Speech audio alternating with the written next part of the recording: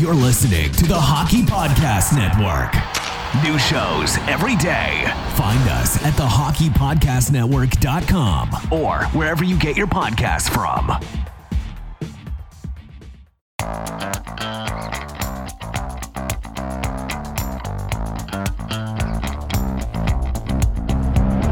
Have you always wanted to hear the hockey stories told from the press box? For your premier source of hockey prospect news from across the AHL, NCAA, Canadian Hockey League, and international leagues, this is your all-access pass to The Press Zone, a hockey podcast packed with news, analysis, interviews, and entertainment featured on AHLReport.com.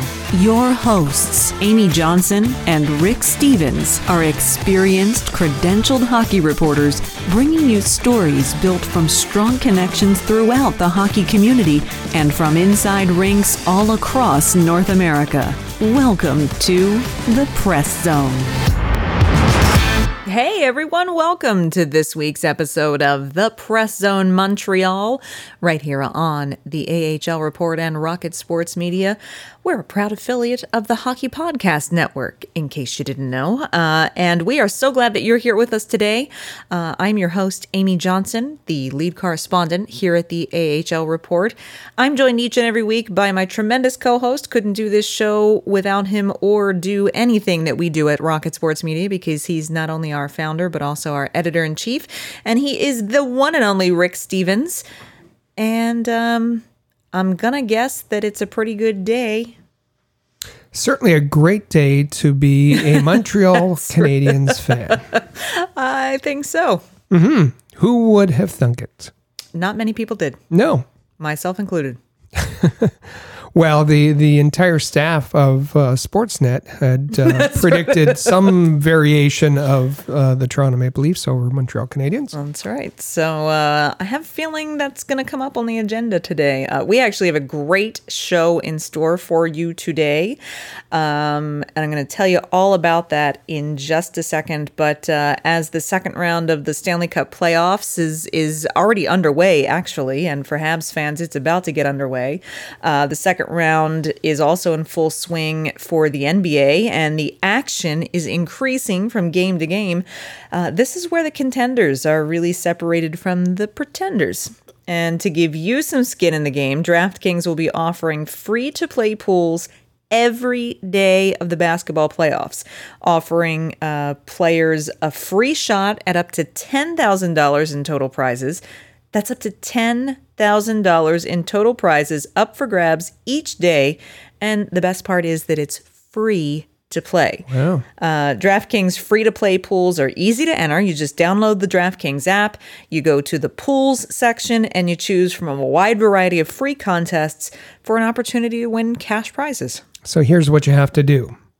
All you have to do is answer a handful of questions around what you think is going to happen during that day's basketball games, and then track your results during the evening while you watch the games. Now, questions are going to range from which team will hit the most threes to which team will score first. DraftKings is safe, secure, and reliable, so you can deposit and withdraw your money at your convenience. So download the top-rated DraftKings app now and use promo code THPN when you sign up to get your free shot at up to $10,000 in total prizes every day of the basketball playoffs.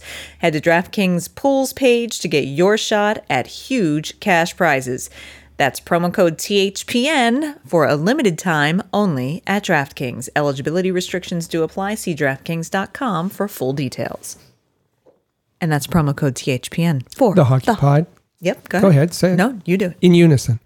The Hockey Podcast Network. Dun, dun, dun, dun. We should have like a little like jingle, like those old school. Yeah. Okay, moving Choir. on. Yeah, it's going to be a fun show today. The first thing we're going to do in our first segment, just a small bit of Montreal Canadiens news. It's really a trifling little thing, but we're going to talk about the fact that they did complete the comeback and they did win the first series and they are advancing to the second round of the playoffs. Yeah, so that did happen. It wasn't a dream. We're going to talk about that, give our reaction and analysis to how that happened and what's in store for them as they head to Winnipeg.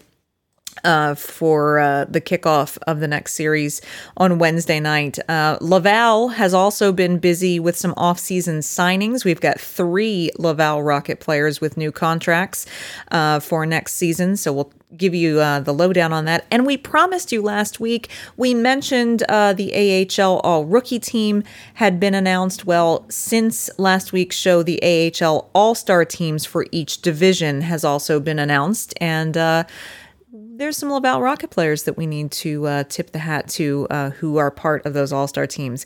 And then, oh, is this exciting? In our second segment, we have a returning special guest, great guy. We always enjoy having him on the show, Patrick Williams, the AHL correspondent for NHL.com and over at EP Rinkside. He's going to join us for a really in-depth look at the AHL's season now that the Pacific Division winner and their short postseason has been determined. So we're going to talk about that. We're going to talk about what's coming up for next year, franchises moving around North America. We're going to talk about the coaching situation in the AHL. We're going to talk a little bit about the Winnipeg Jets, actually, as well. Lots of things. It's an interview you're not going to want to miss, exclusive here on the Press Zone, and it's a great conversation with Patrick coming up in the second segment.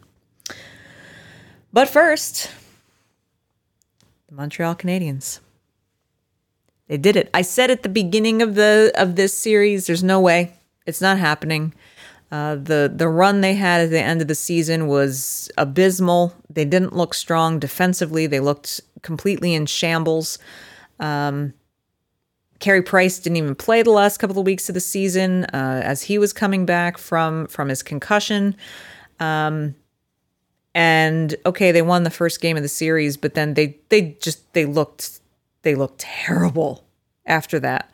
They managed to scrape together a win, Rick. I still and yes, you can tar and feather me all you want. The Canadiens had no business winning this series. They really didn't. Toronto didn't capitalize on their chances, and were it not for Carey Price, we wouldn't be having this conversation today, that's for sure. Carey Price carried this team on his back, allowing for the opportunities by some of the younger stars that came through with those game-winning goals, Rick. But Carey Price really got it done. I mean, for fans and for those who picked the Canadiens in this series, congratulations. But being honest, as you said, the Canadiens had absolutely no business winning this series, and that's just a credit to what a massive accomplishment. For sure, this was a massive upset. Yes, it was. Certainly, when you think of upsets in the last decade, it's a big one. It's hard to compete with Columbus and ousting the Tampa Bay Lightning, but this is a pretty close second, maybe. Mm-hmm. Whether it was you were looking at the analysts, whether you're looking at the analytic models, whether you're looking at Vegas odds, fans in general, they were all heavily in favor of the Toronto Maple Leafs, and they should have been, because the Leafs had a great season. They finished 6th in the NHL standings. The Canadiens, they stumbled into the playoffs. They finished 18th. How did an 18th place team in the NHL get into the playoffs when the cutoff is 16? Well, that just happens to be the way it worked in the pandemic divisional system that they came up with. But in a typical year, the Canadiens shouldn't have even made the playoffs. Lost their last 5. As you said, Carey Price wasn't playing. Jake Allen obviously couldn't handle the load of being a number one, and he wasn't playing well. And it was a David and Goliath situation. And it was there was only one reason. It was Carey Price. Carey Price was every single game. He not only gave his team a chance to win, but held on and held on and held on until his team could squeak a goal past the opposition, and that's kind of what happened. This was Carey Price not stealing a game in the series, but Carey Price stealing 4 games and stealing the series for the Montreal Canadiens. Without a doubt. And yes, you can be excited and be happy for the moments of the contributions from Jesperi Kotkaniemi. A couple of really big goals for him in this series once he drew into the lineup. The chemistry already forming between Nick Suzuki and Cole Caulfield once he was able to draw into the lineup. You can talk about, Armia had some moments. Tyler Toffoli, finally towards the end of the series, the power play and Tyler Toffoli got off the schneid, and we're starting to see a resurgence there. Two one person and one team system that were struggling throughout the beginning of the series. So there are certainly other contributing factors to the win. But if it were not for the performance of Carey Price each and every night, and I will say even on the nights of the 3 losses, Carey Price, they weren't blowouts. Carey Price kept them in each of those games that had they had the offensive power, they still could have won those games on the nights that they lost. So Carey Price is what handed them the ability to make the plays to win. Credit to the entire team for doing what no one thought was going to be able to be done. Certainly all of Toronto is waking up today like it was a bad dream. As you say, Rick, I completely agree with you. Just one of the biggest upsets in recent sports history. There was no way the Canadiens were winning this series, but they've done it. And they have, and as you said, it was maybe not the players that had carried the team during the year. Tyler Toffoli, a goal and then an empty netter in the final game. The Canadiens need a whole lot more from Tyler Toffoli in round 2. He didn't have a very good round 1. Josh Anderson, completely invisible in both the production, the offensive production, and the physical play. That only came in fits and starts, so they need more from Josh Anderson. Brendan Gallagher scored a big goal in Game 7, a weak goal given up by Jack Campbell. Brendan Gallagher was terrible throughout round 1. He's got to be a whole lot better in round 2. Jeff Petrie, the same, and not getting any offense from him, a guy who really contributed during the regular season. Ben Sherratt had a tough time. So it was as you mentioned, Armia and Kotkaniemi and Suzuki, Stahl and Perry, yes, Weber and Edmondson. Weber particularly in Game 6, the 38 minutes, 38 minutes. The Canadiens are going to. This is going to be a different series now against the Jets, and they can't just the Canadiens can't just leave it to Carey Price to carry them through another series. Well, not just Carey Price, but Phil Deneau. Because yeah. Phil Deneau really was the. Yeah. I don't even know if I want to go there. Well, listen, Phil Deneau is in a contract position, so Phil Deneau is going to say anything to make himself look good. Phil Deneau had a terrible season by anyone's estimation. Terrible season. He was, for the most part, on the first line. His offensive numbers were horrible. His defensive numbers were horrible. His defensive face-off numbers were horrible. His penalty killing was horrible. And in the playoffs, when they're over, I guess, we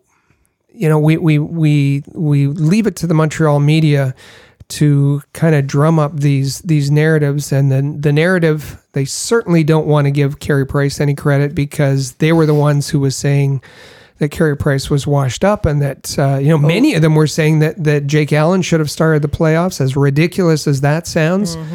So they don't want to be wrong about that. And the other part of it is that they had made so much noise on the occasion of the Canadiens not having any Quebecois in the lineup on during the season, and they had figured out that none of the fans really cared. So they were upset about not having the players in, and they were upset, the media that is, about not having a bigger reaction. So with Jonathan Drouin, his future uncertain, they're wanting to promote Phil Deneau because they know he's done nothing in the season to earn a contract, being a UFA.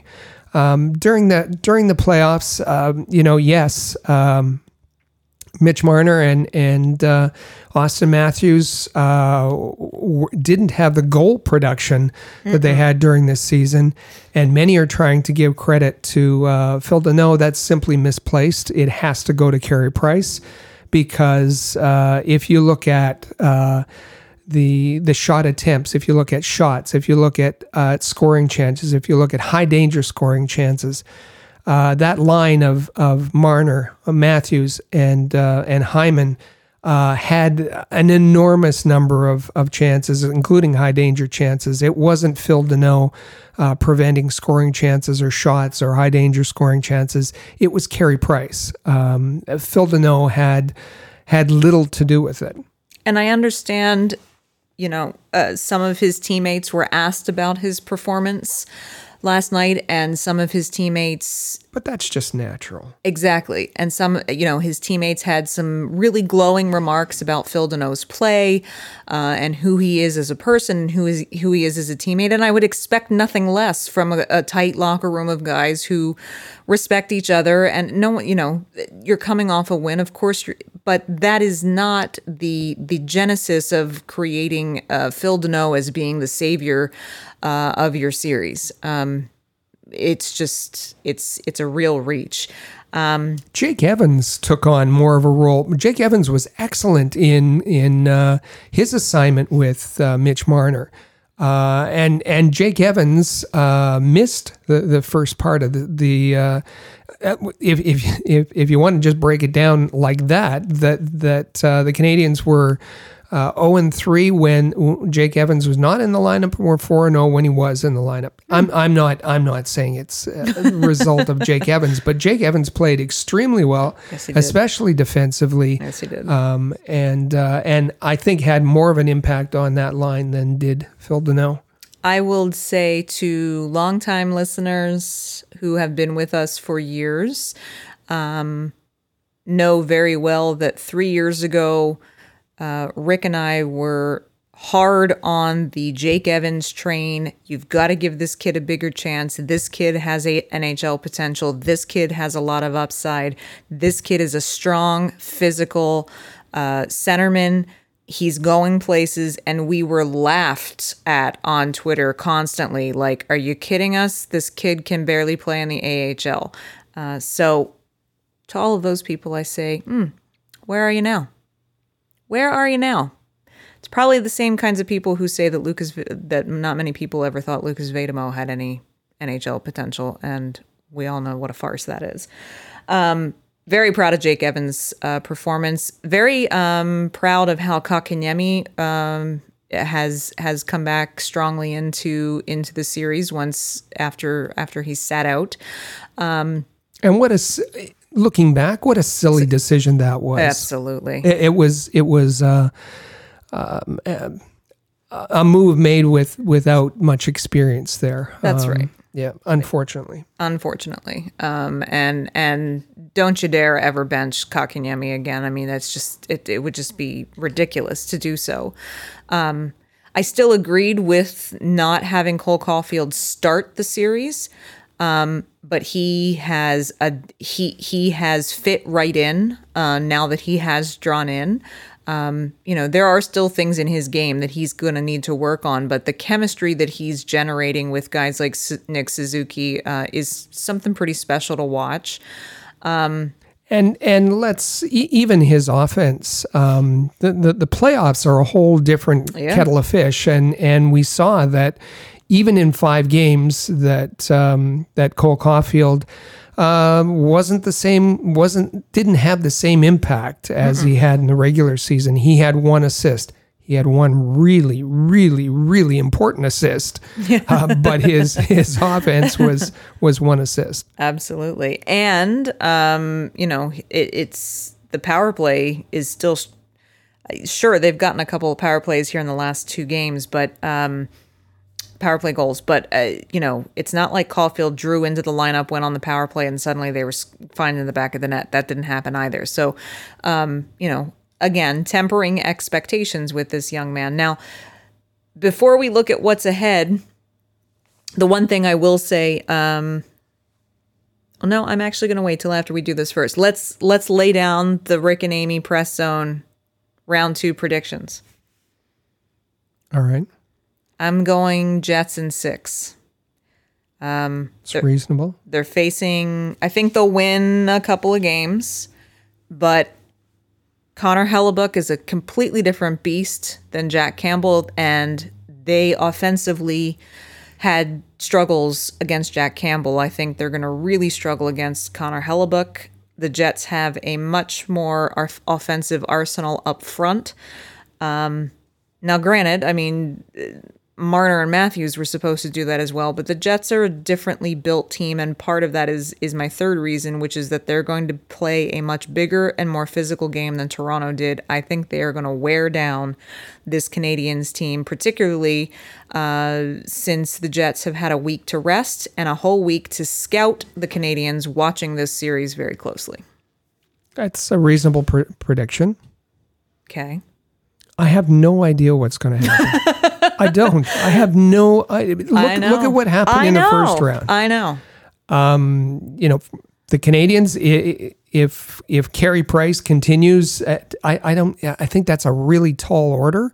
It is. But and there was a lot of passengers in round 1, but the flip side of that is that if those passengers become contributors, if Phil Deneau plays as well as he says he has played, he can have an effect. Brendan Gallagher, Josh Anderson, if he does anything, it's going to be better than round 1. Petrie, if he can contribute some offense, and Toffoli, if that empty netter at the end of the series, if that'll get him going, that's going to be wonderful.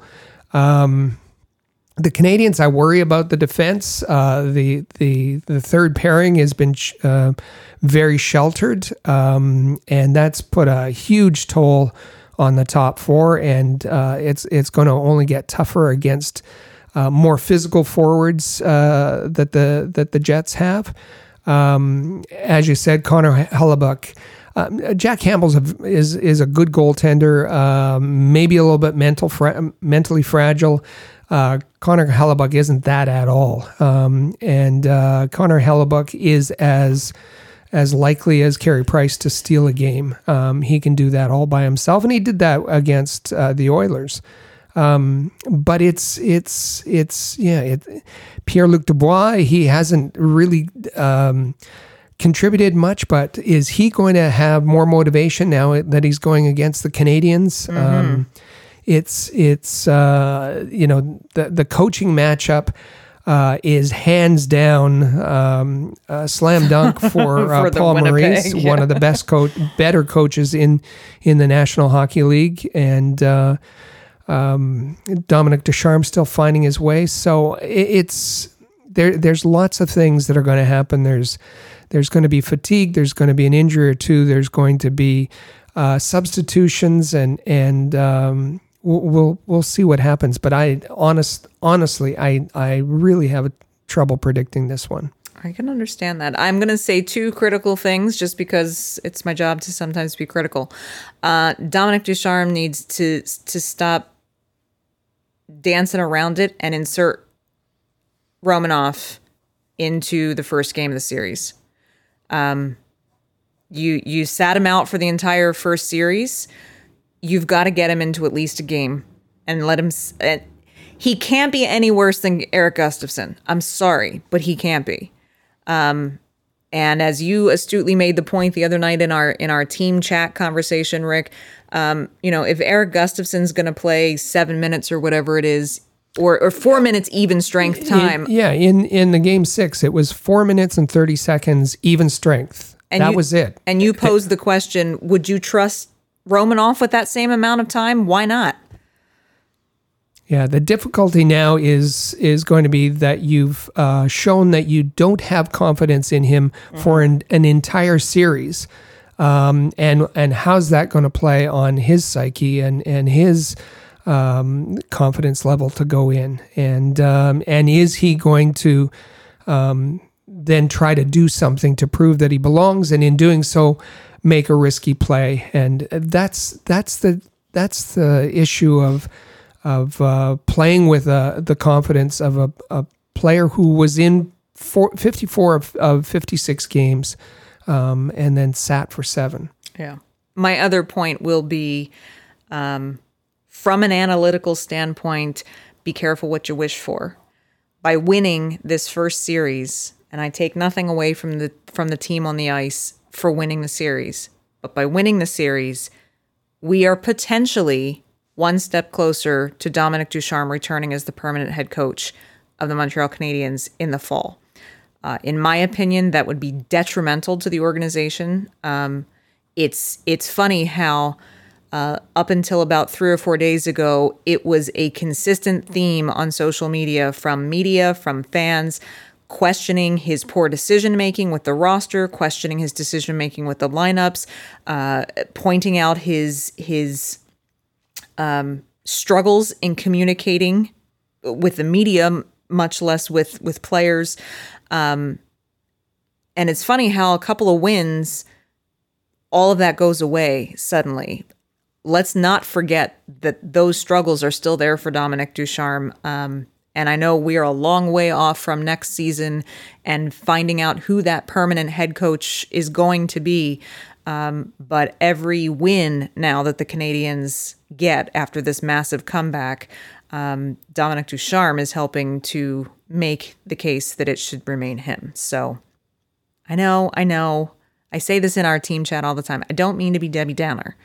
I'm just trying to keep that analytical realism of what's ahead. What's ahead? But it's going to be fun to watch. Mm-hmm. It's going to be fun to watch. Be sure you're following at All Habs on Twitter.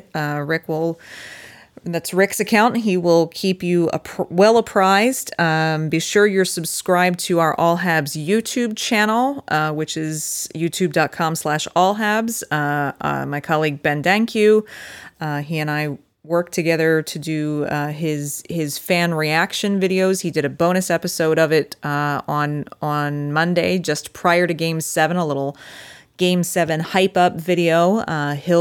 That video series typically comes out every Thursday, so he will have one this Thursday with his reaction to the first game against the Winnipeg Jets. It's going to be a lot of fun, so make sure you're following along with all of that, and tune into Rick and Joseph's Canadiens Connection podcast right here on Rocket Sports Radio on Saturday. They'll be breaking down the entire week as the series gets underway. And we'll have 2 games, Game 1 and Game 2 of the Canadiens Jets series to talk about on Saturday.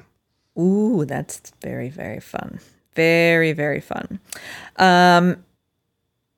Quickly, before we head off to commercial break, there's a couple of news bits that we want to take care of. Laval has been busy, even though their season is over. 3 AHL contracts signed in the last week. Toby Paquette-Bisson will be back with the club. He has signed an AHL contract with the club, as has Terrence Amorosa. You'll remember he was on a PTO with the team. Only got in for a couple of games at the end of the season, but he has signed a 2-way AHL contract as well. And as has Cedric Desroisseaux has signed an AHL contract with the Laval Rockets. So They're busy gathering their roster together. Expect to see probably more signings than is even usual for the Laval Rocket this offseason. They are going to probably sign a hefty amount of AHL two-way contracts because they now have an ECHL affiliate to fill up as well. So they'll be looking for players to also spend time in Trois-Rivières that they can tap when they need call-ups as well. Finally, as we mentioned, the all-star teams for each division of the American Hockey League for this past season were announced late last week. And so each division has its own set of all-stars. And in the North Division, in the Canadian Division, we see some familiar names: Kalle Kossala from the Toronto Marlies, Nathan Todd from the Manitoba Moose, Connor Mackey is in there as well, Igor Sokolov from the Belleville Senators. But there are two Laval Rocket all-star teams, all-star players for the Canadian division, and that is Caden Primo and Otto Leskinen. Caden Primo is certainly deserving of, he did a pretty decent job this season. Struggled a bit after he went up and spent some time on the taxi squad and backing up Jake Allen, and kind of got out of rhythm and didn't fare quite so well in his NHL starts, and so had a little trouble when he came back down to the AHL. But for the most part, prior to that, did a pretty decent job. But I think even who I'm more happy for to get this honor, Rick, is Otto Leskinen.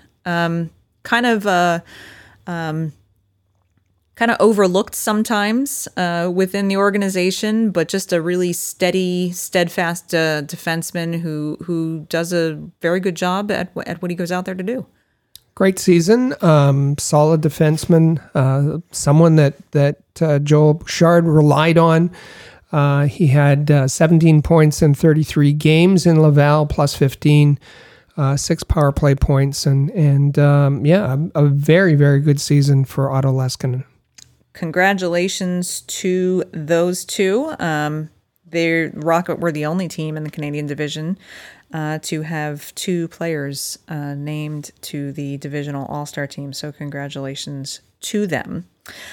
We are going to take a quick break. As promised, on the other side, an exclusive interview with Patrick Williams, breaking down everything from how the season ended in the quote-unquote playoffs for the Pacific Division to what's in store for Binghamton now that the Devils are moving out of that city, to what the future looks like for the AHL next season and how things are going to shape up. It's a great interview. You're not going to want to miss it, so don't go anywhere. We'll be back right after this.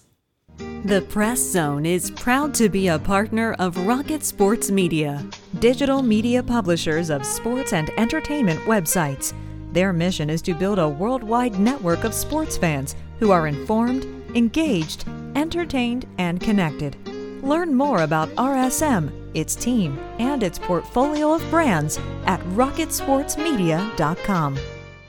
Be sure to follow us on social media. Find us on Twitter at The AHL Report. Check out our original game photography on Instagram at AHL Report, and watch our exclusive video interviews with players, coaches, and other notable hockey names on our YouTube channel at All Habs.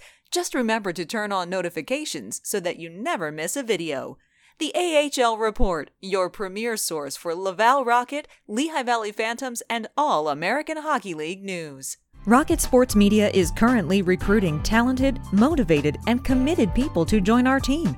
If you're a student wishing to gain experience, a young professional interested in broadening your credentials, an experienced hockey mind looking for a platform to share your expertise, or a passionate fan looking to contribute to our publications by connecting with fellow hockey fans, we want to hear from you. If you are bright, loyal, passionate, and willing to dedicate yourself to a remarkable team, visit ahlreport.com and click the Join Our Team tab at the top of the page today.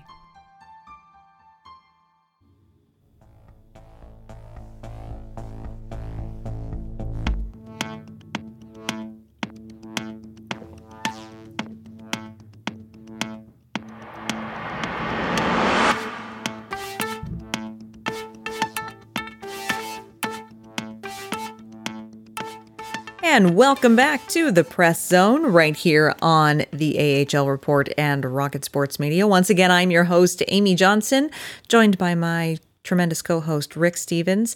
And let me give you a reminder of where to find us on Twitter, because you really want to be following along with us on Twitter. You can find me at Flyers Rule on Twitter. You can find Rick at All Habs. And you can find the AHL Report at the AHL Report, and also this podcast at the Press Zone. So lots of places, but if you want one central place to go to at the AHL Report. That's the first and foremost one that you want to be sure you're following. And so we've got a tremendous interview in store for you in this segment. And without further ado, I think we should get right to it. Well, it's a new month, and here at the Press Zone, there's no better way to kick off the summer season and the off season for the AHL than by bringing back one of our favorite guests, our friend and colleague Patrick Williams, AHL correspondent for the NHL.com and also for EP Rinkside. Patrick, thanks so much for joining us today, and how are you, sir? Good. Nice to be back. Thank you. It's we can officially say that we are in the off season for the AHL, the Pacific Division, the only ones choosing to participate in a postseason this year just wrapped up. It looks like the Bakersfield Condors come out on top. Can you just give us just a little overview of how that postseason, very short little postseason divisional playoff went for the Pacific Division? Yeah, it was interesting because, at times you almost forgot this was kind of a quasi postseason and it was only for a division title.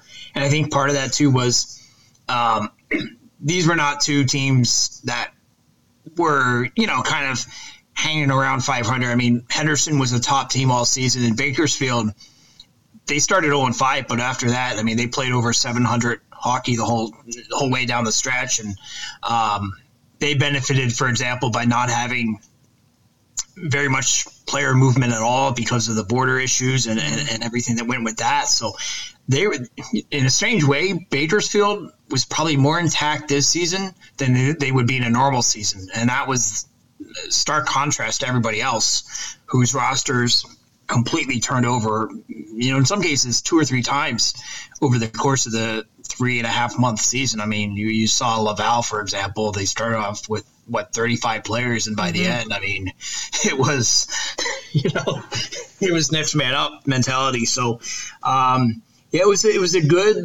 a pretty good playoff, all things considered. I mean, Bakersfield and San Diego was a fun series.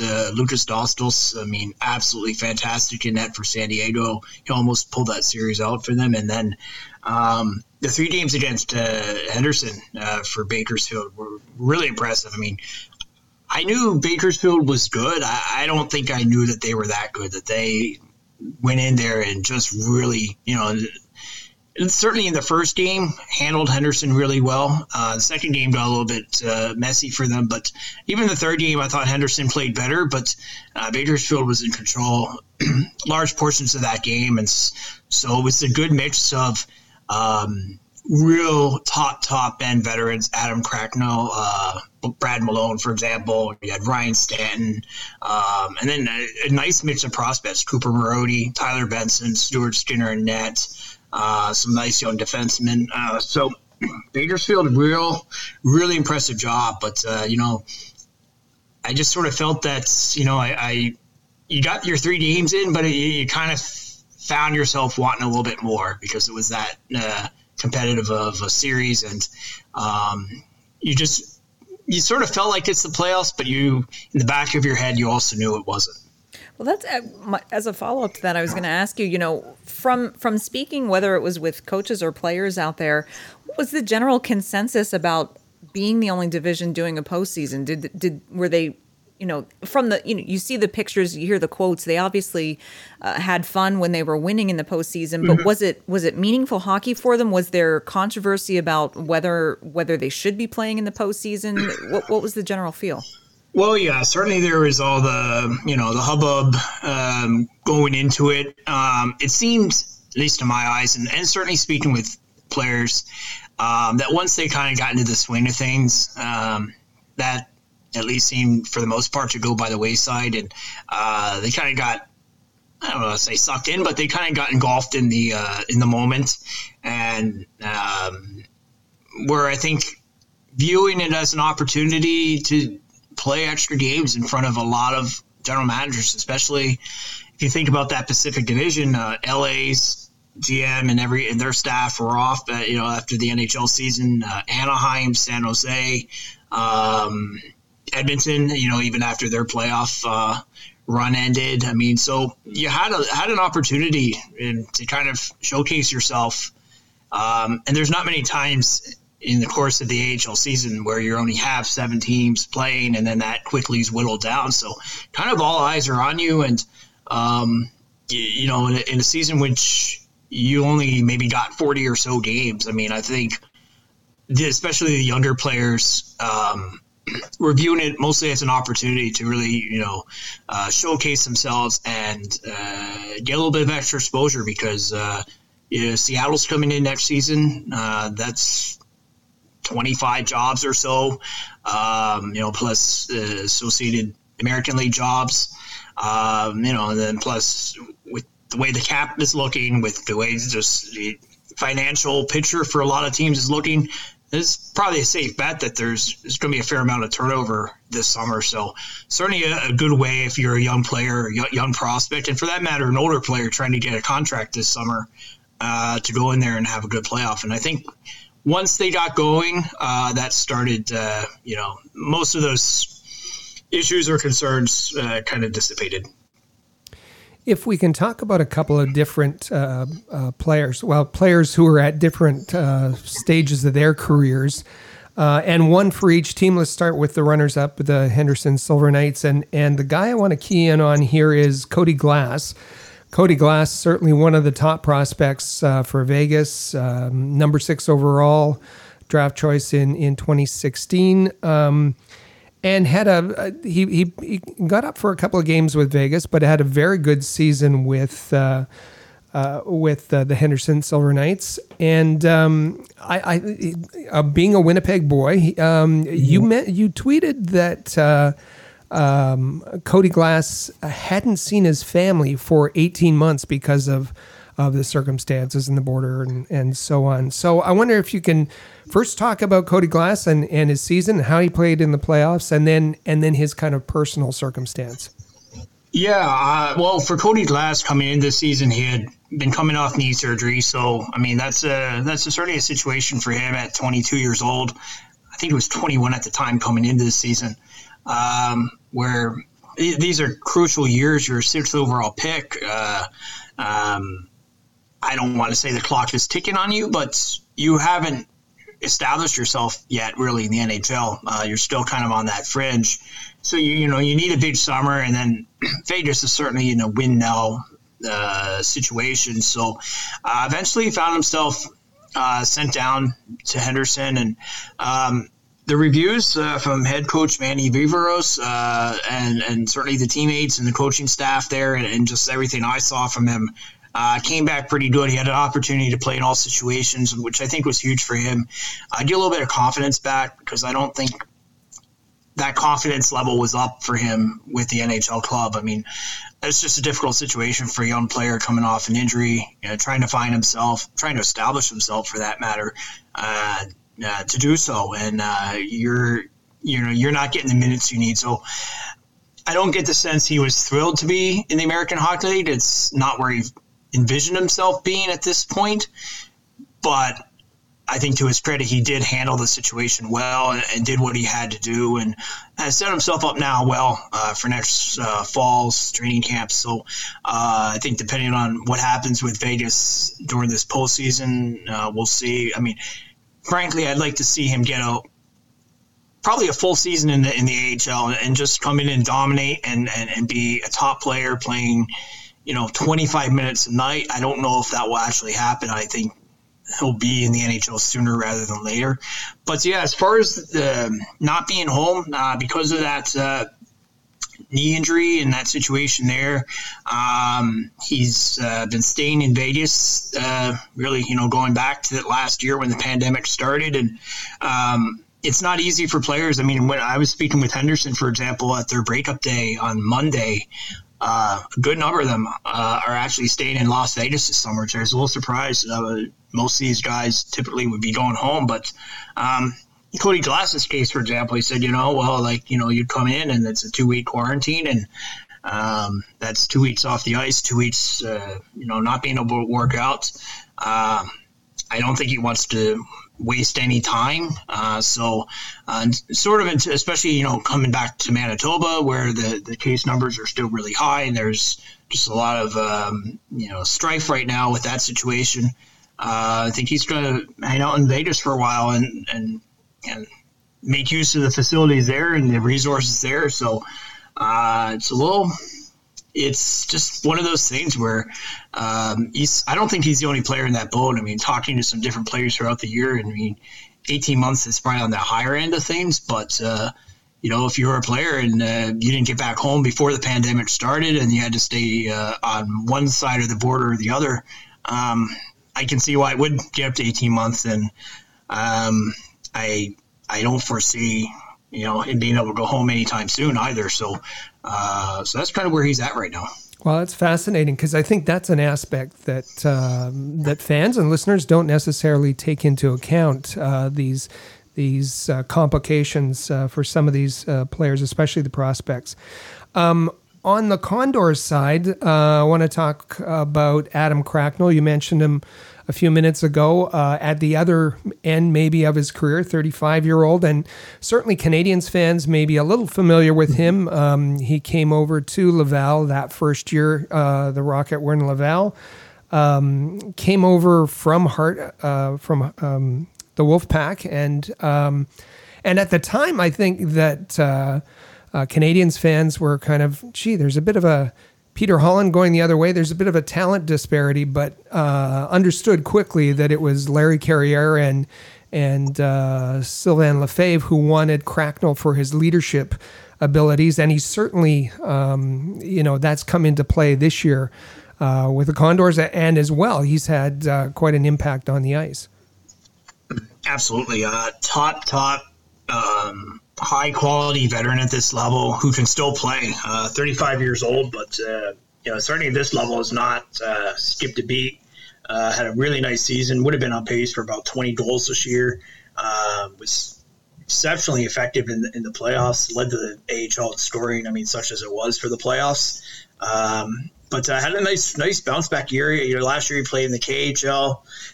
He actually started this season in Denmark, playing a little bit there. So he kind of got a head start in the competition. And I think he gave both his teammates and, frankly, the opposition a real sense of what an NHL type player is. I mean, he played, over, I think, 200 games in the NHL. Big veteran, excellent on faceoffs. So he has that NHL pedigree to him. So I think both teams remarked just how good he was, and and what the opportunity was both to play with and against him. He was out on a mission, I think, this season to prove that he still had it, and he certainly did. He provided some really nice supplemental scoring. Him, Seth Griffith, Brad Malone, kind of supplementing that younger core of Marody and Benson. So, Adam Cracknell has not slowed down one bit. Not only from that season in Laval, but even, if you go 10, 15 years back, even he goes back to Omaha. Wow. That's how far back he goes in the AHL. So he's kind of part of that lineage.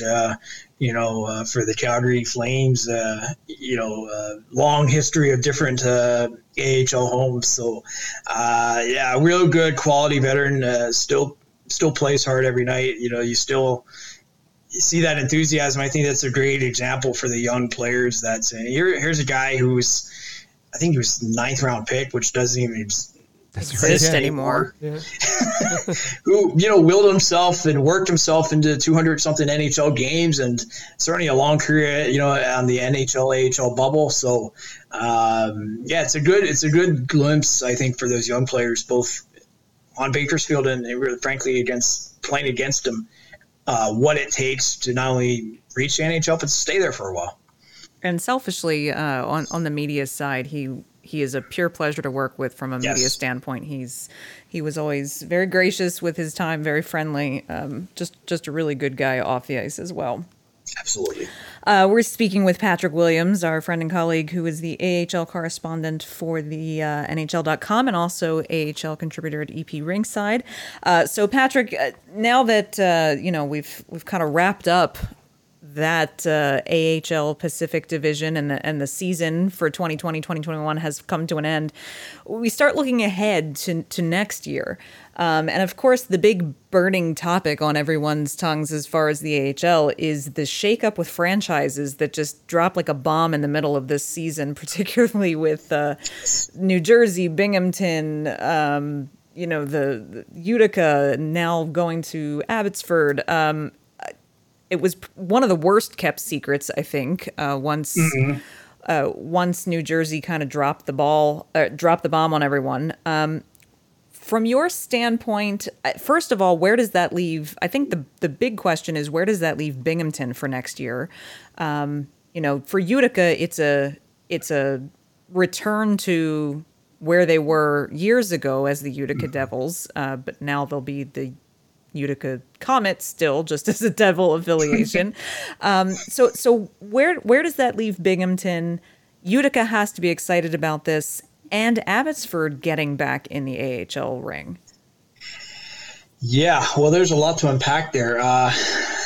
Starting with Binghamton, well, it leaves them in the Federal League next season, which I don't think is where they envision themselves as a hockey market, but given the late nature of the move, I mean, they didn't have any great options. The ACHL, I think, is their best bet long term, but the move happened so late that the ACHL was already well into its planning for next season, so that wasn't possible.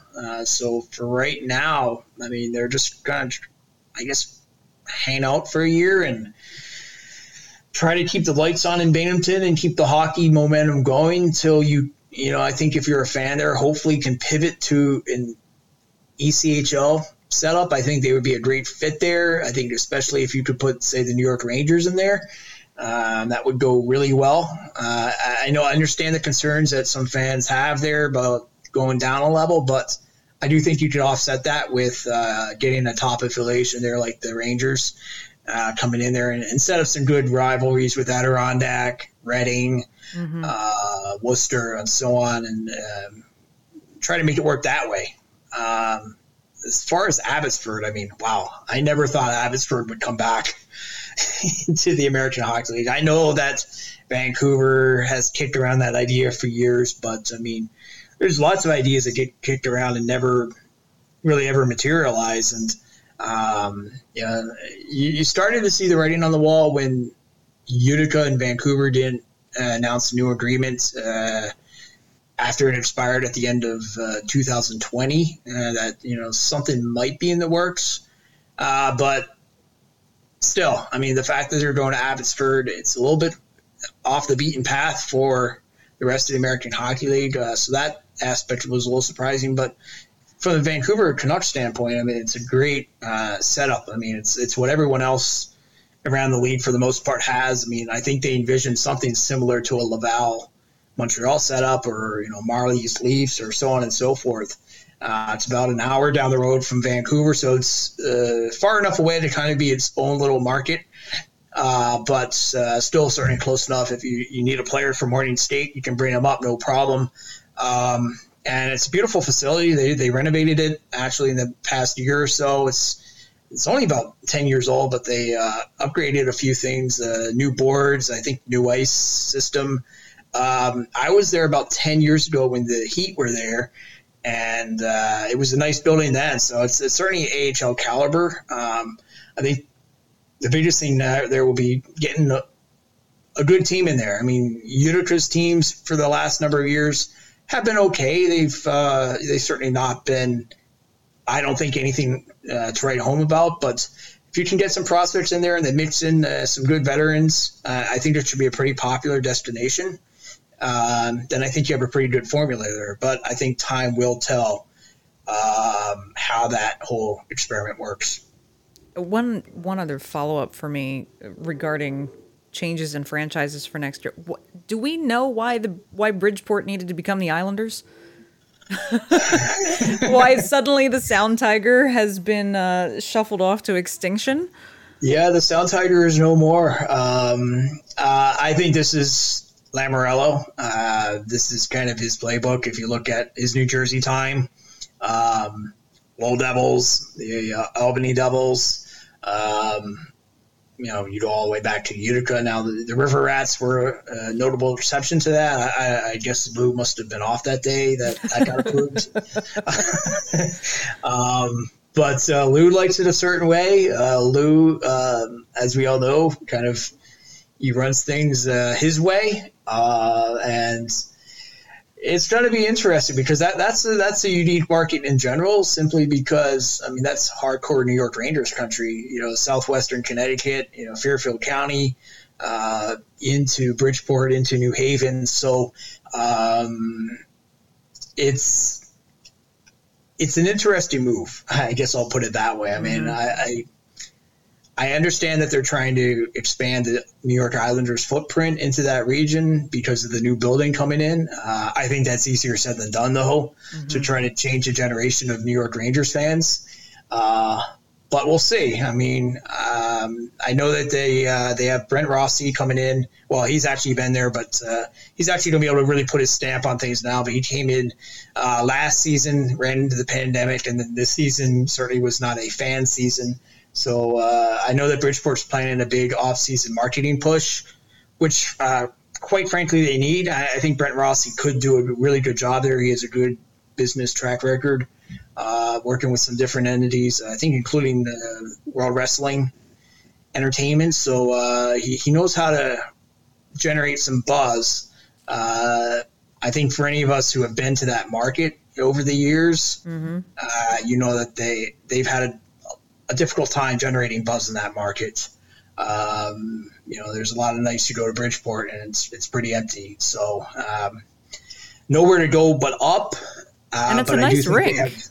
It's a beautiful rink. It's right off the highway there. I mean, it's a lot to like, but it's a tough battle. I mean, I think just you're in Rangers country there, and the idea of going to watch New York Islanders prospects can be a tough sell. But I think they're trying to change things up.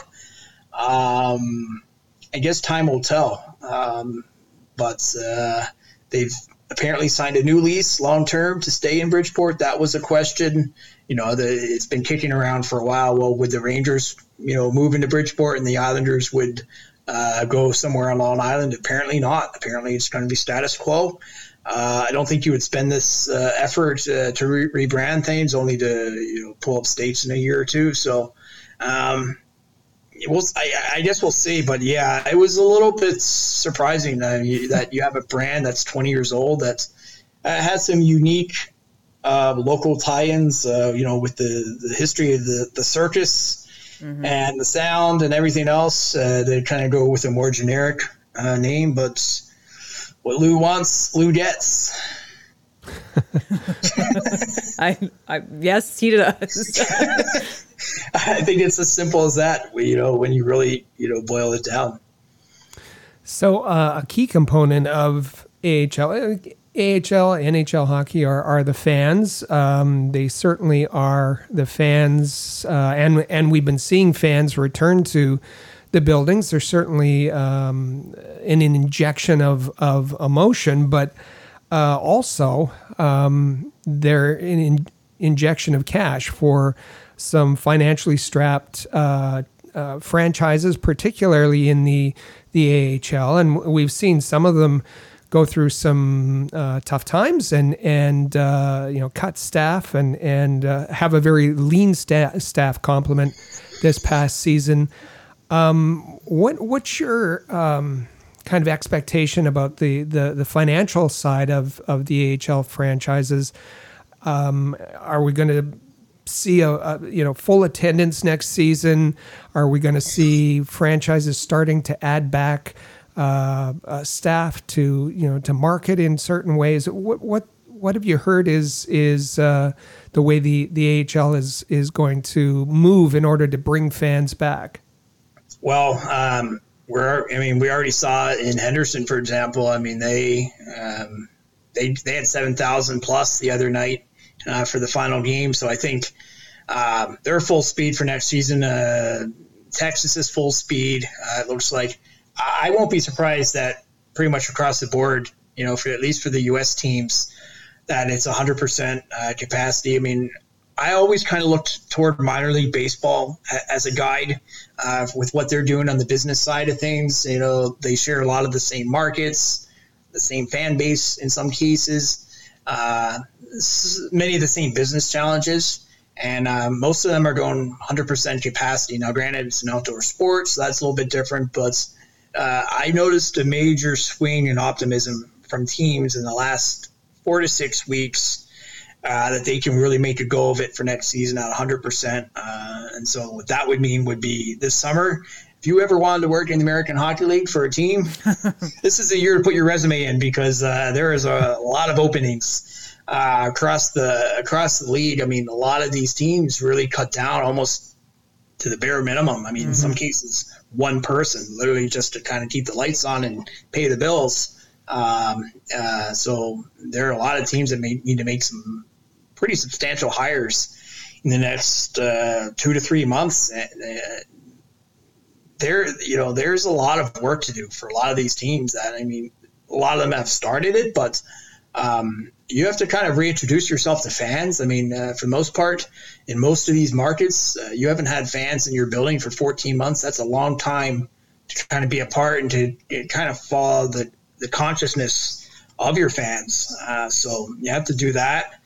You certainly need people just to handle all the logistical things, people to run the accounting department, people to, do the graphic design, all those things. I mean, I think we all know in the American Hockey League, there's generally a pretty lean approach to front offices, and people tend to wear a lot of different hats, and very few people have just one job or one task. I mean, most people have to, if you're a broadcaster in some cases, in the summer you're selling corporate ads or season tickets or what have you. So this is a busy year. Now, I think the biggest challenge, and nobody seems to have an answer for this, is what happens with the border, what happens with the Canadian clubs. I guess I'm a little bit more optimistic now, having seen, the Habs, for example, have 2,500 fans in the building. Even the Leafs have 550, granted, healthcare workers, but, still it's movement.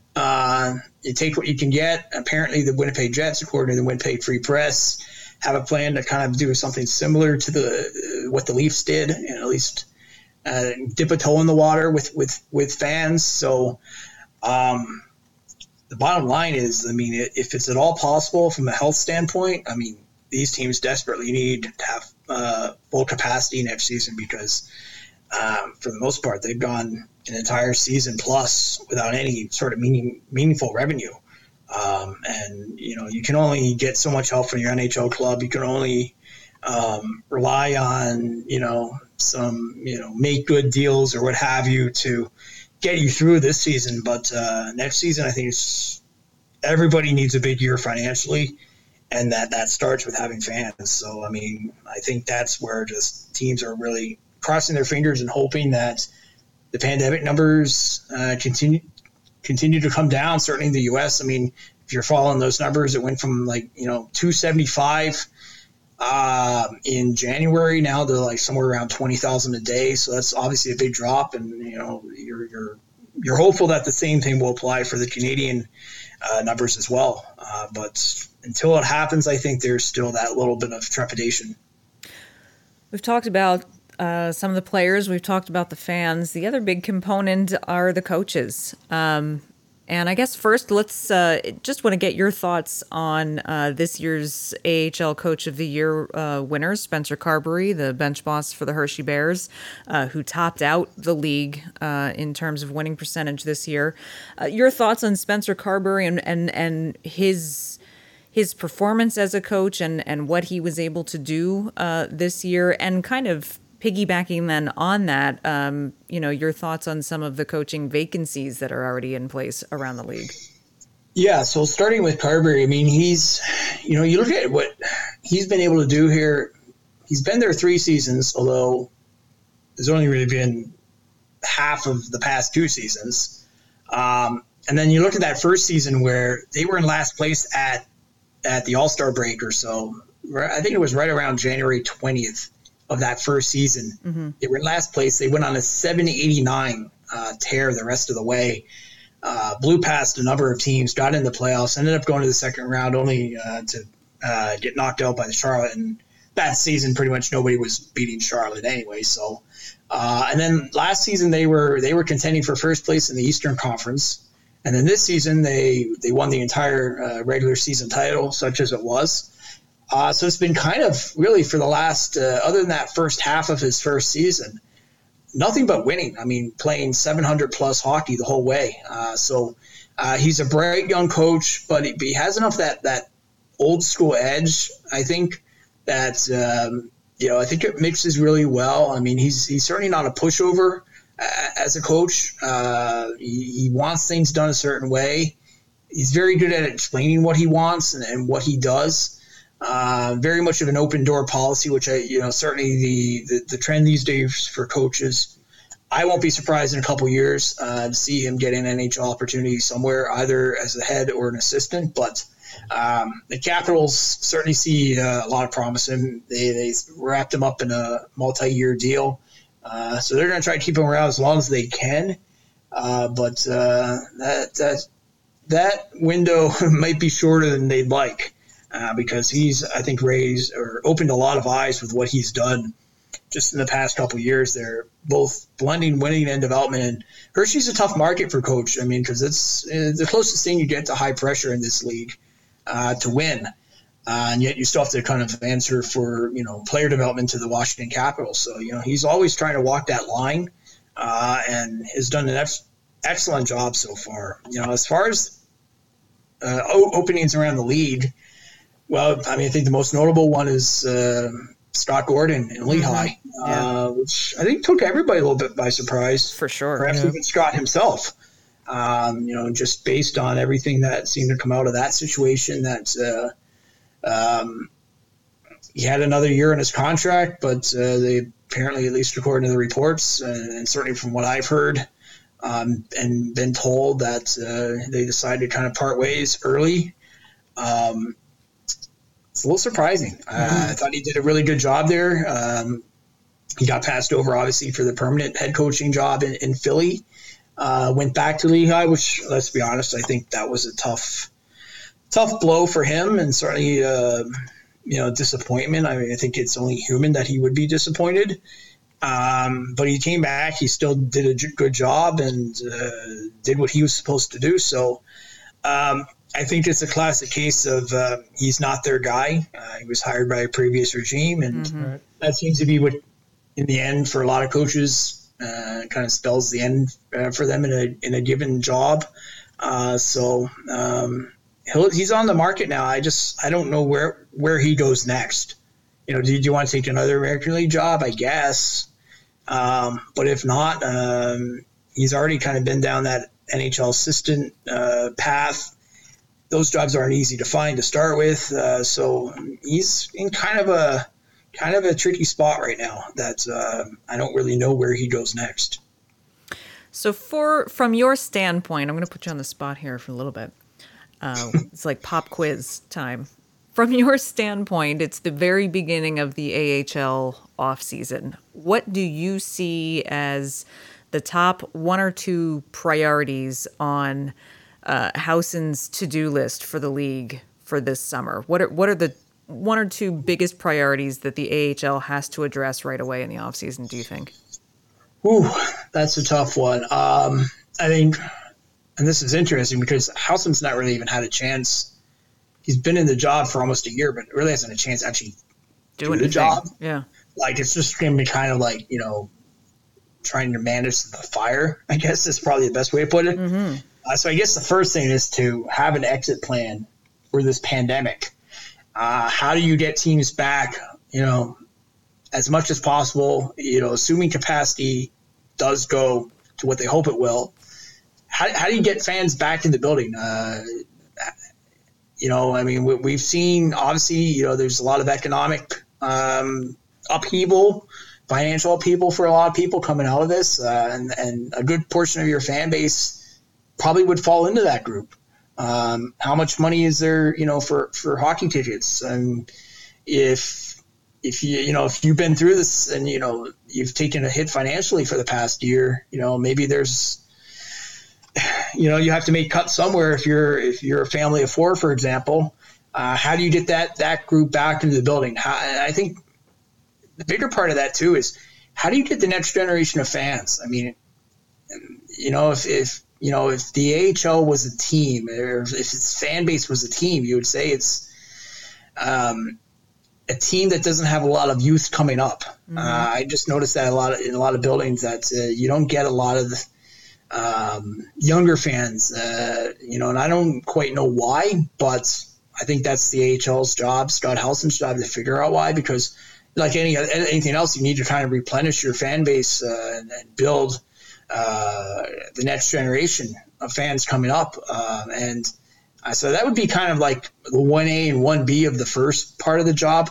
I think the second part of the job is kind of franchise related, where you want to figure out once and for all what's going on in Palm Springs. Now, they're supposed to break ground this week. I'll believe it actually when they put shovels in the ground. And not just put a shovel in the ground for a ceremony, but like actually start moving earth. I think that's probably the distinction I'm making, because they obviously had the plan last season in downtown Palm Springs that fell through. They were supposed to break ground February 18th of 2020.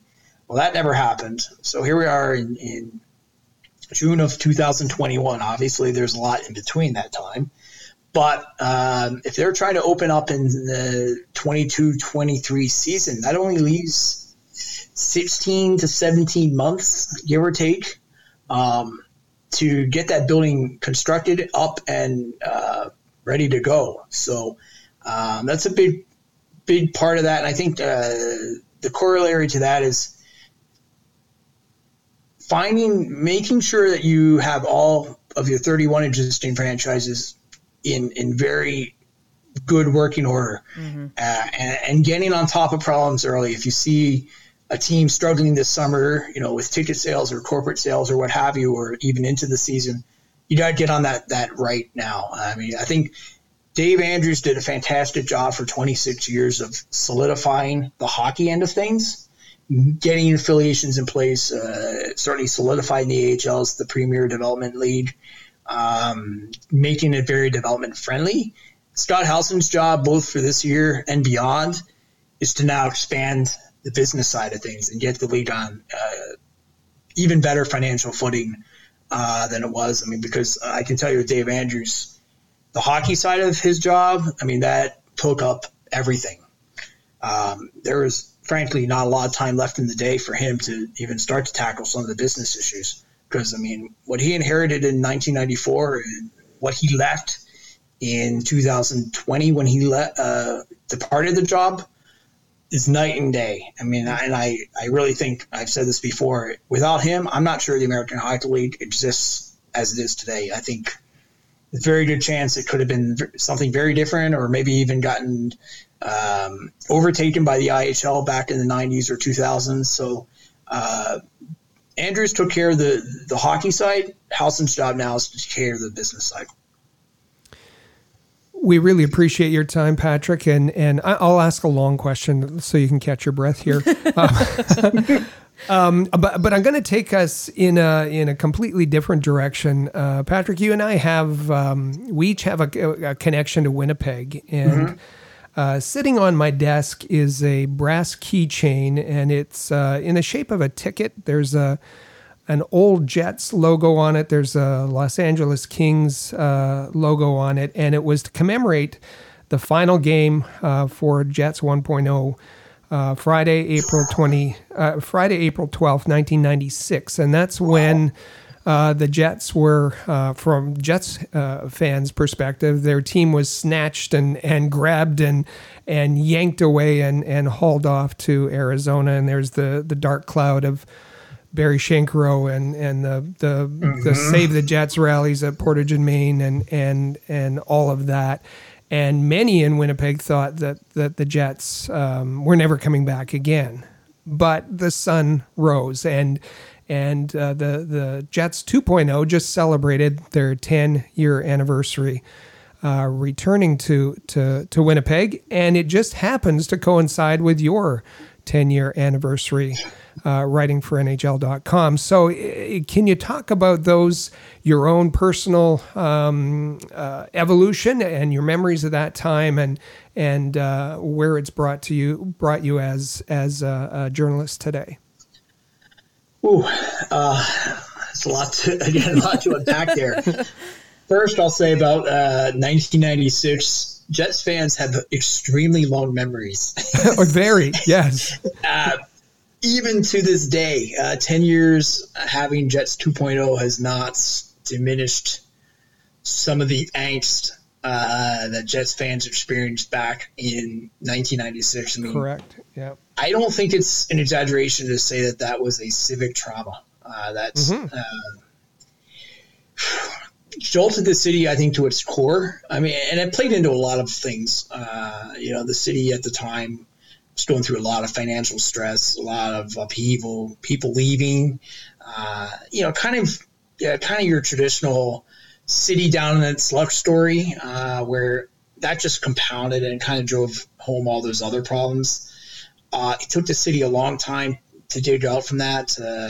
Certainly, MTS Center being built in 2004 was a massive step toward that. And I'll say for Winnipeg, what Winnipeg hockey fans did right was they came and they supported the Manitoba Moose early and often. From the IHL days into the AHL era, they even had to cheer for the prospects of the Vancouver Canucks. I mean, it was one of the most bitter rivals. I mean, actually, all the Smythe teams were pretty bitter, but that was a tough pill to swallow for a lot of Winnipeg fans.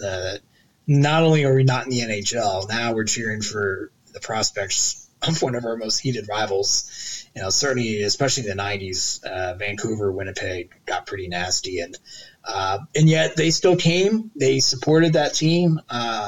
They really kind of built a mini NHL franchise there and laid the groundwork. And that was difficult groundwork to lay because the NHL, I don't think, had the inclination to go back to Winnipeg. I mean, that's certainly not where things were trending. And it was a long haul. It was 15 years, really.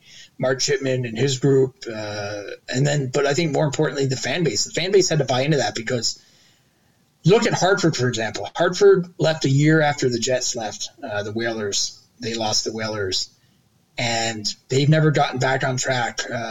They at times supported the Wolfpack a little bit, but not nearly to the same extent. And they've never been able to kind of generate any momentum for any sort of possible NHL return. So I think full credit to Winnipeg hockey fans that they didn't like it, but they kind of gritted their teeth and dealt with it and went and supported the hockey and put some money into the coffers to help that ownership group.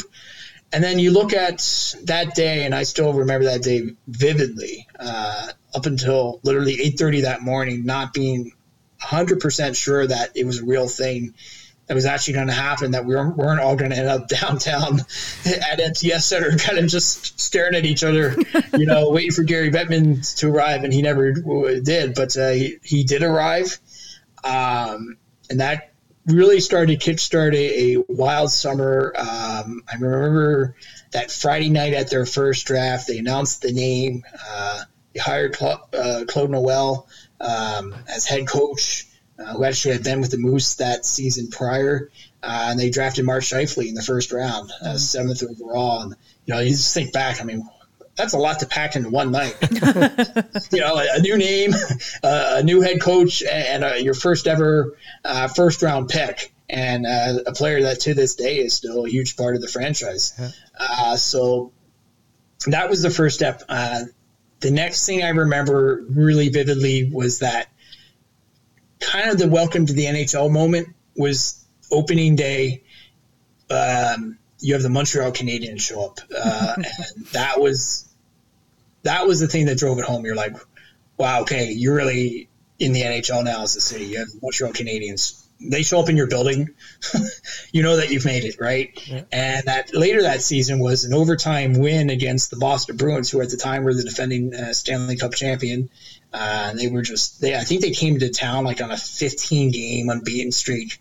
And the Jets, who were not that great that first season or seasons after for that matter, they managed to pull out a win that night. And that was a huge night, I think, for Jets fans. Like the Boston Bruins are town. Boston actually has a pretty good fan base in Winnipeg, all things considered. And here come this Jets team that, didn't have a lot of success early on, but they managed to pull that win out. And then just kind of they never looked back from that point on. That phenomenon of just the loudest building, rabid fan base. I mean, these were people out on a Monday night, because those first couple seasons they were in that Southeast Division, so you had a lot of Florida and Carolina showing up on the schedule. Certainly not natural rivalries, and it could be a Monday night against Florida, for example, when it's minus 20, 25 out, and that building, 5:30 for a 7 o'clock face-off. I mean, the fans are lined up and ready to go. And it's the only place I've ever seen before or since that you could have a 5-hour radio pregame show for games 52 on the schedule for a team that wasn't going to make the playoffs. And obviously, some of that fervor has died down a little bit, but not a whole lot. And fan base has kind of gone through the ups and downs of building a team, having a lot of setbacks early on. They didn't have really any farm system to speak of. So that was a long, long path to build that. And then they've had their moments where, 2018, they went to the Western Conference Final against Vegas. I think that stung Winnipeg a little bit because at the time, here you have a first-year expansion team coming in and kind of stealing your thunder. You're Winnipeg fans, and you're long-suffering, and you've never had a lot of success in this team. This, kind of new kid on the block comes in and steals your candy, so to speak. And but they've gotten through it, and the city, I think, is in a much better place overall. I think in some ways that 1996 departure woke the city up a little bit, and the city realized that it had to kind of get its own affairs in order and kind of work on some things.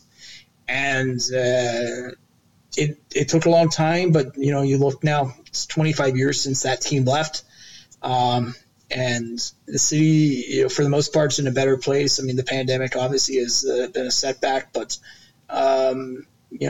you have more people staying in the city, both hockey players and just your everyday population, and that's a big thing for Winnipeg. I mean, Winnipeg, is it's a city that kind of gets picked on a lot, and it takes a lot of heat from a lot of people.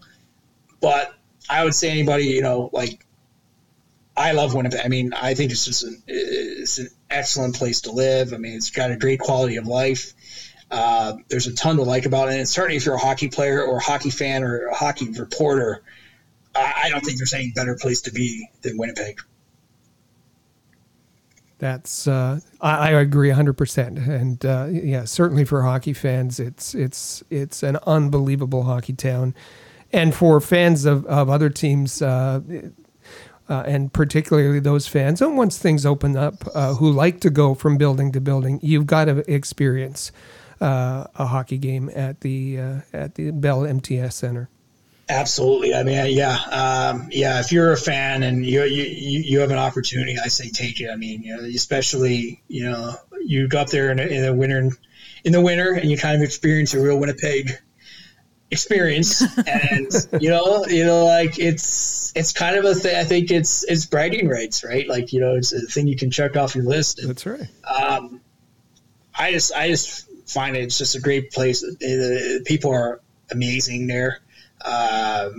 You make friends for life there, and it's just a fun place to be. It's got its own kind of vibe. It's like I said, it's a city that gets picked on a lot, but I think a lot of people don't really understand that it's a hidden gem, and it's honestly, I think, one of the NHL's best little secrets. Well, we have to tip our hats and say congratulations to you on it marking a bit of an anniversary for you as well, and your years of coverage of that team, and of course, as our listeners know, we mention your name, whether you're on the show like this or not. Your name comes up quite often on this show for your wealth of knowledge regarding the AHL. Now that has become the center of your media focus. So congratulations to you and your work. And we can't thank you enough for joining us today to kind of put a nice punctuation mark on the end of what has been a truly odd season, and a bit of a preview of hopefully a more normal season for all of us to come. Well, thank you. You both, I love listening to this show. You do phenomenal work, both with the podcast and just your day-to-day coverage of all things Laval, all things Lehigh Valley, all things hockey in general. Both of you are a tremendous asset, I think, to the hockey world. I think to the American Hockey League in particular. We appreciate that. Kind. That is very kind, and we appreciate that very much. And we appreciate working with you. We'll have you back on the show. There will be plenty of updates coming this summer, so it won't be too long before you're visiting us again here on the Press Zone. So thanks again, Patrick. Thanks, Patrick Williams, the AHL correspondent at NHL.com and for EP Ringside. Patrick, remind folks again where they can find you on Twitter. The best place to find me on Twitter is P. Williams AHL. So kind of self-explanatory Twitter handle, short and to the point. Excellent. That's at P. Williams AHL. Give him a follow on Twitter, and we'll have you back again real soon. Great. Thank you, guys. Thanks. I have to say, every time we have Patrick on the show, I think the three of us, A, could just talk for hours and hours and hours, and B, it's just, he's such a wealth of information. It just has great stories to tell, but also great insight and great connections around the league to bring us all of the latest for things happening all over the league. And Rick, I think that was a fascinating interview. Tremendous. And we covered a lot of ground. And we have this connection with Patrick that we can talk for hours. And so it was a wonderful conversation. Be sure, absolutely, and do be sure to follow him on Twitter at P. Williams AHL. He's a wealth of knowledge and wealth of information. You don't want to miss anything that he has to put out there. So thank you to Patrick for joining us. Thank you for joining us for another great episode of the Press Zone. It was a really fun episode today, and even though the AHL season is officially over, believe me, there is no off season here at the Press Zone and at the AHL Report. We will be on the job all summer long. The Press Zone in particular has a lot of content in store all summer. This is where we get to really get into the time of having some really fun exclusive interviews and guests on the show. We've already got some of them starting to get lined up in the upcoming weeks. So I'm not going to quite reveal yet who those people are going to be, but trust me, you're not going to want to miss some of these interviews that we have coming with insiders around the league, former players, alumni, management, you name it. There's a lot of great stuff coming, and you don't want to miss a minute of it. So be sure, wherever you're listening to this podcast right now, be sure, just take a look down. Look at your phone, look at the computer. Are you subscribed? If you're not, just take a second right now and hit the button. Make sure you're subscribed so that you don't ever miss an episode. And Rick, I think we're going to enjoy some second round playoff hockey action, which is already underway. And it'll be another great show next week. It'll be tremendous, for sure. Absolutely. So enjoy the official, I guess, start of summer, really, now that June is here. Stay safe, enjoy the beautiful weather, enjoy playoff hockey, and we'll see you right back here next week for another great episode of The Press Zone. Click subscribe to never miss an episode of The Press Zone on Rocket Sports Radio. Visit ahlreport.com for the latest news on hockey prospects.